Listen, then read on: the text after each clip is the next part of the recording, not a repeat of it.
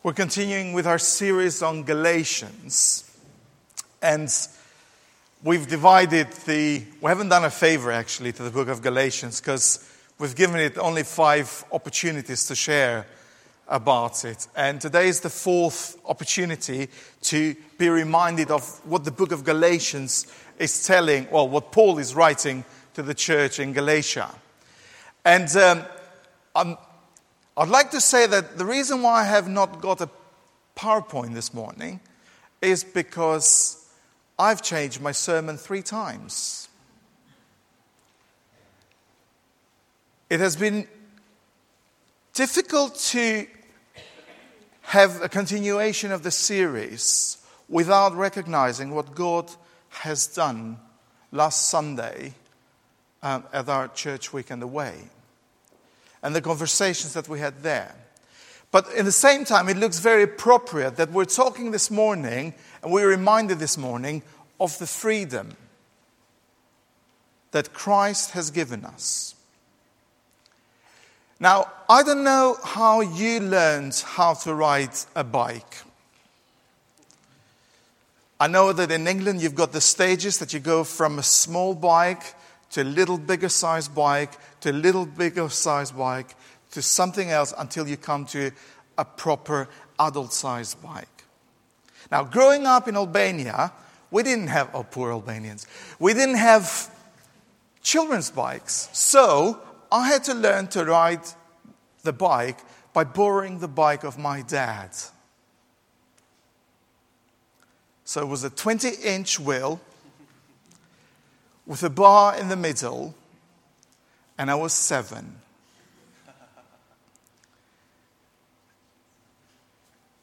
It was a big challenge, and I could not ride it without him trying to get a hold of the back of the bike until I would get the balance, and he would let go. And then I would just pedal 2 or 3 times, and I would be on the floor again. And I can tell you, I remember very vividly how many scraped knees and thighs and everything that I had because I was desperate to be able to ride the bike of my dad. And that bar in the middle didn't help because I used to put the leg under the bar and I used to cycle it under the bar because I could not really get the whole idea that why would this bar stop me from riding the bicycle. And I want to take that illustration in Galatia. You've got this group of Christians who have been, until the point that they've met Jesus, they've had somebody who has held them and guided them and hold them tight and has been a security for them for so many years. And now Jesus comes into the picture and he says, I'm going to let this bike go. You can do it because of what I've done for you. The law cannot hold you in the balance anymore. I'll let the law go, and I'd like you to go and experience the freedom. And what's happening here is a bit like me. After I had kind of gained some experience, it was good to know that when I was paddling, my dad would still, we lived in an alley. I would still see my dad wait in the end of the corner to check that I was doing it fine until I was safe to ride my bike on the main roads. So it looks like these Galatians are trying to go back and say, actually, I can pedal it myself, but I wouldn't mind if you can hold it. Whereas Jesus is saying, I've done it for you. Go now. Go now and experience the free paddling without being held from anything. And Pete reminded us on chapter 4 of the whole Old Testament perspective. And the last verse of the chapter 4 of Galatians is it says, "Therefore, brothers and sisters, we're not children of the slave woman, but of the free woman. Because it is for freedom that Christ has set us free. Stand firm then, and do not let yourselves be burdened again by a yoke of slavery." So there is this constant tension. What do they want? Do they want the yoke of safety nets of the law, or do they want to be free in Christ? They're not sure. Because they have embraced the gospel, they have embraced the good newsness of the gospel, but now they're still looking back and saying, actually, being religious is much safer than being a Christian.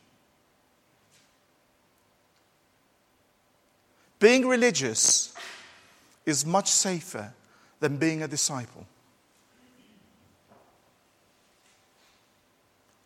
Being religious is much safer than being a mini Christ. And that's what Paul says. Guys, come to your bearings. Come to your enlightenment here. You have embraced this good news and you still want for somebody to hold your bike. That's not the way the gospel of Jesus Christ functions. It's revolutionary, and it has been the case for the last 2,000 years. I said I tried to write the sermon 3 times because I wanted to go deep into the passage and start to do an exposition of all the verses. But I'm afraid I'm going to stop only at verse 1. Do you remember the banana moment that Ben mentioned about at the church weekend away? When he talked about this church meeting and somebody had a word that was banana. And then in the end, there was a lady there with a bag of bananas and stuff. Sorry for those of you who haven't been there.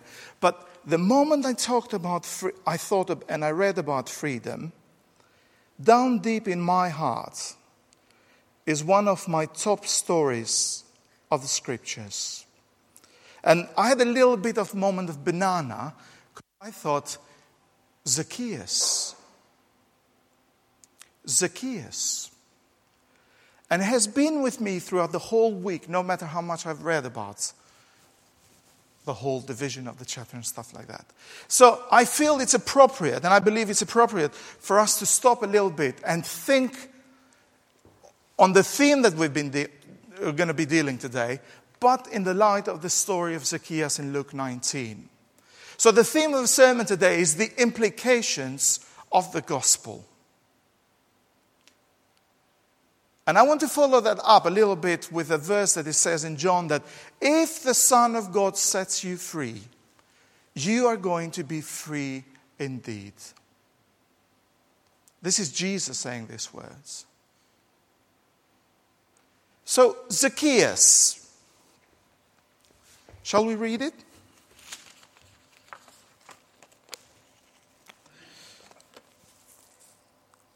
Jesus is on his way to Jerusalem, and he's going to stop in a town called Jericho. Jesus enters Jericho and was passing through. A man was there by the name of Zacchaeus. He was a chief tax collector and was wealthy. He wanted to see who Jesus was, but being a short man, he could not, because of the crowd. So he ran ahead of him and climbed a sycamore fig tree to see him, since Jesus was coming that way. When Jesus reached out the spot, he looked up and said to him, "Zacchaeus, come down immediately. I must stay at your house today." So he came down at once and welcomed him gladly. We'll stop here. Let's pretend for a moment that Jesus was in Bristol. And he was going to come Well, he was going to go to Southmead, but he was going to go Southmead by walking through Westbury Park. And let's pretend for a moment that Jesus is walking up Cranbrook Road, and he decides to take a shortcut and come through Cairns Road.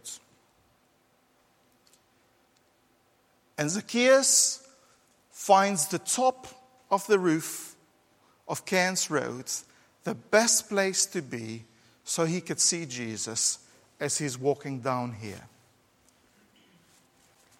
Or here.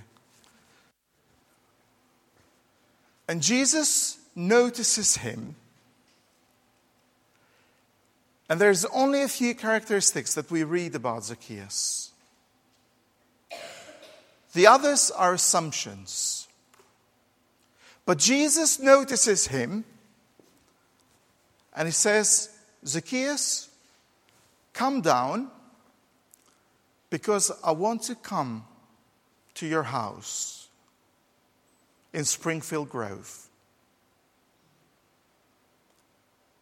And Zacchaeus says, okay, come, let's go. And he welcomes him in his house.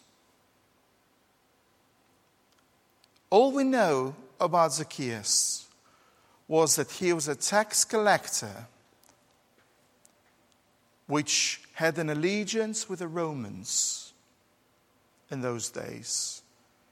He was a Jewish man who had an allegiance with the Romans.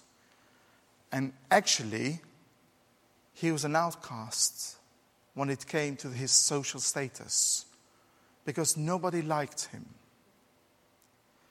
And to make things or matters more seriously, people didn't like him because he was after their money. Because he was a proper tax collector. We all love paying taxes, don't we?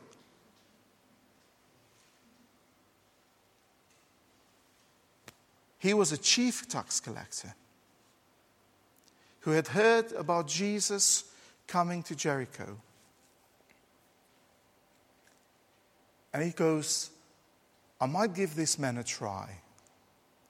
You never know what might happen. And we know that the story goes on. The scriptures tell us that verse of John 8, when the Son sets you free, you'll be free indeed, is fulfilled with Zacchaeus. Even though he was the worst of the worst. So what kind of aspects of freedom did Zacchaeus experience? What are some of the aspects of freedom that we can experience today? Because it is true that if the Son sets us free, we are going to be free indeed. And actually, it's about time church believed that. If the Son sets us free, you're going to be free indeed. So here we've got Zacchaeus experiencing Jesus coming to his house. Unheard of. Unexpected. He thought that just looking at Jesus would be enough because Jesus had no time for him. He was just on his way. He was passing through, the scripture says us. And here we've got Jesus who goes and eats a meal with somebody who is full of shame in the eyes of the society, in the eyes of the countrymen, in the eyes of his fellow tax collectors, because he is classified a sinner. One of the reasons why the story of Zacchaeus came into my mind is that one of the words that we had together as a church in the weekend away was the word shame.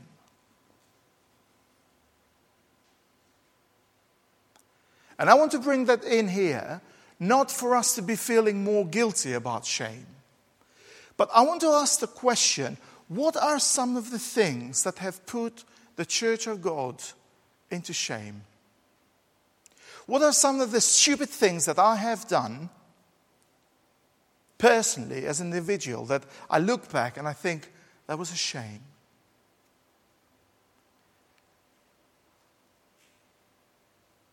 What is some of the things that we keep doing because we're not paying attention to God?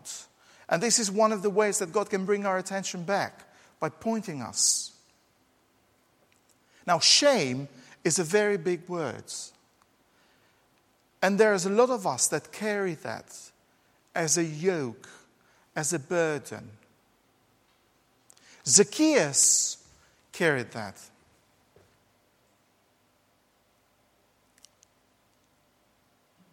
And then the Lord Jesus eats a meal with him. We don't know what conversations he's had. Luke doesn't tell us. All we know is that in the end of the conversation, Zacchaeus has got a statement to make.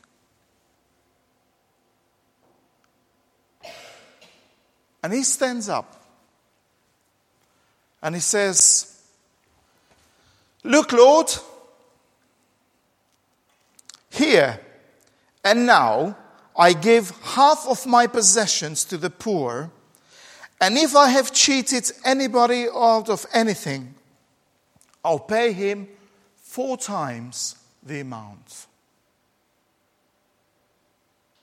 Luke makes sure that we get this vibe, because he's talking here about something very, very, very important. He's talking here about repentance. That 180 degrees turn. Zacchaeus was going on this way. He encounters the Lord Jesus here. And he says, "I'm not going anymore in that direction. I'm turning back. And I'm following you, Jesus." And the way I can prove it to you that I have changed not only my mind, that is just more than just a regret that I feel sorry for the things that I've done, is here's my actions. And this is only happening because of the encounter with Jesus. So Maki, I'm talking to myself, I'm talking to you, I'm talking to Cairns Road. What are some of those things that you think, oh, that's shameful? I want to say today that Jesus wants to come for a visit in your house today. He wants to come and have dinner with you. Because if we are burdened and yoked by this shame, he says, I want to sort that out. But also, this is Jesus' initiative. This is Jesus taking steps. We see that Zacchaeus take that step. Repentance. We talked about the church having a prophetic voice in our prayers of intercession. I was talking to one of my college tutors and I said, through this time, the church needs to get back the prophetic voice and speak up. And he asked me a question which put me on the spot. He says, well, when in the last years has the church had a prophetic voice that it needs to get it back? It really blew me away, and I thought, actually, that's a valid evaluation. Repentance. When we say God, we recognize that we should have a prophetic voice in our community with one another. We realize that we have neglected that. We realize that we have gone down this route and we have encountered the reality that we need to do it. We turn back and we're saying, Jesus, we're going to have a prophetic voice. It's those moments when we're saying, I'm ashamed because I have done such and such a thing, but because of what you have done, Jesus, and that's what Paul is saying to the Galatians, because of what you have done, not because of what I've done, I'm sorry. And this is my action. I'll turn back and I'll follow you. One aspect of Christ's freedom is that release that only Jesus can give. The other aspect is reconciliation. If Christ has set you free, you will be free indeed. Because only Christ can set us free. Only Christ can do that, can provide that freedom between us and God, because we have been God's enemies. Zacchaeus has been a chief thief, really. He's been going all against God, all against him. Until the moment he encounters Jesus. And he says, there is more to life than just me being a chief tax collector, a successful man, and full of money. I want to be part of God's kingdom. And I want to reconcile with God. And the only way I can reconcile with God is through your Son, Jesus Christ. Because He's the only one who went to the cross and suffered for each and every one of us. Died, was buried, was crucified, was buried, and was resurrected on the third day. So I can come to Christ and say, Lord, these are the things that have put me to shame. These are the burdens that keep me tight on my bike for me to be free in Christ. I'm very sorry. I want to encounter you. And this is my action. This is the proof that I have encountered that freedom. This is the proof that I have encountered your salvation. Another aspect that we can see in Zacchaeus is because he recognizes who he is, and because he is experiencing Christ's freedom, he's got a new vision now. It's not anymore about Zacchaeus. It's not anymore about how much money he's got on his bank account. It's not anymore about his wealth. It's about others. It's about those people that Jesus has been teaching the disciples all the way through, the widows and the poor.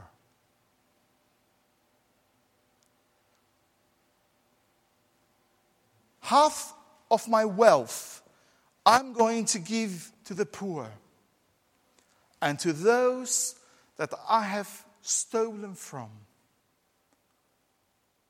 I'll repay 4 times.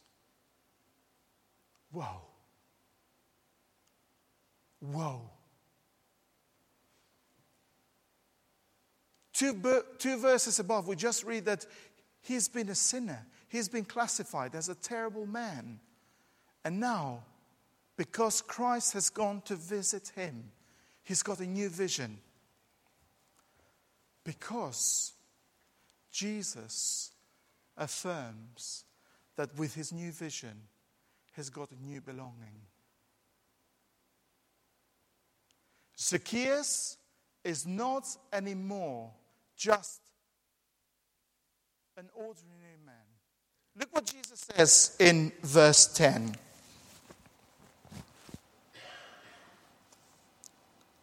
Verse 9 as well. Today salvation has come to his house, because this man too is a son of Abraham.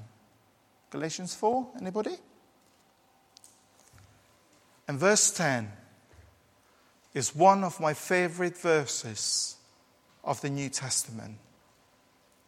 For the Son of Man came to seek and to rescue who was lost.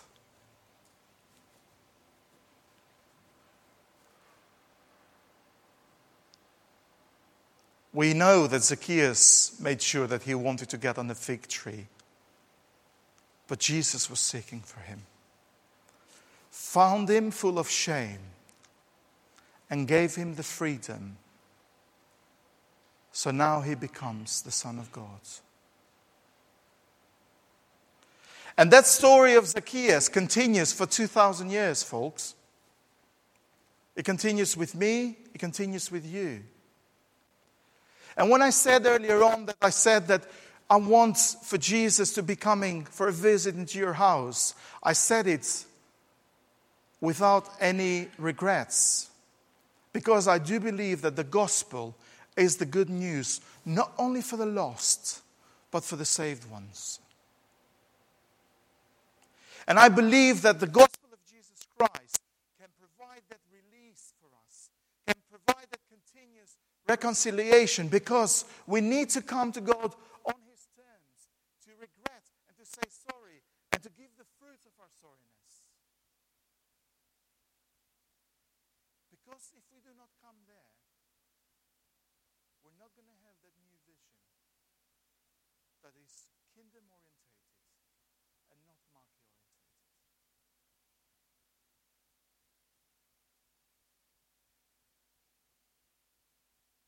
Freedom.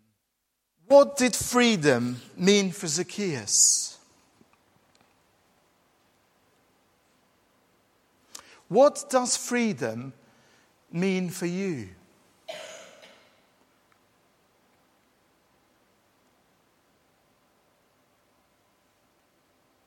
What does it mean for Cairns Road?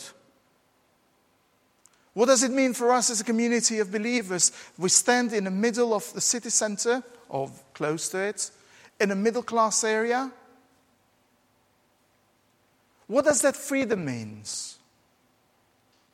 And we cannot talk to others about freedom if we have not experienced that freedom ourselves. So the question that I've got for myself and for you guys today is that, do we truly believe down in our hearts that if Christ sets us free, we will be free indeed? And if we do, well, let's do something about it. Because there are people out there that can do with that freedom. There are people down here, with us here, that can do with that freedom. Let's claim back the promises that are very vital for us as a church. And let's ask God that His kingdom of freedom to reign in our hearts. I'm going to stop here, because I want for us to pray a little bit. And I don't know how we're going to do this. I haven't got a plan. I've left it open. But I thought it would be good for us to pause a moment and deal with that question. If Jesus was to ask you, I want to come down to your house. I want to come down to your heart, really, more literally, and sort you out.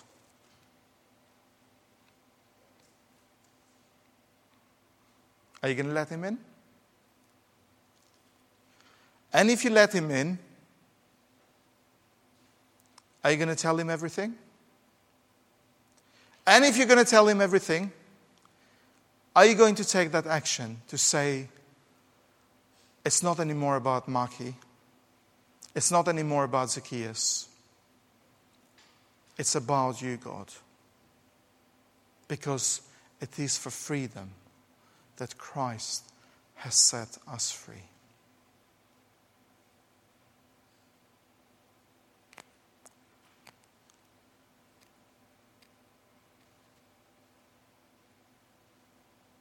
I'm going to leave 2 or 3 minutes of space and silence and quietness.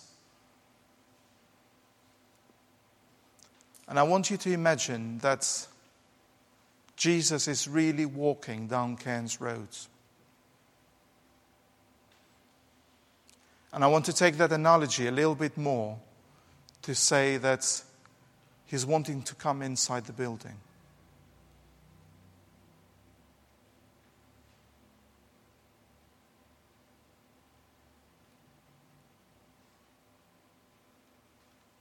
Because he wants to dinner with us as Cairns Road as well, as individuals.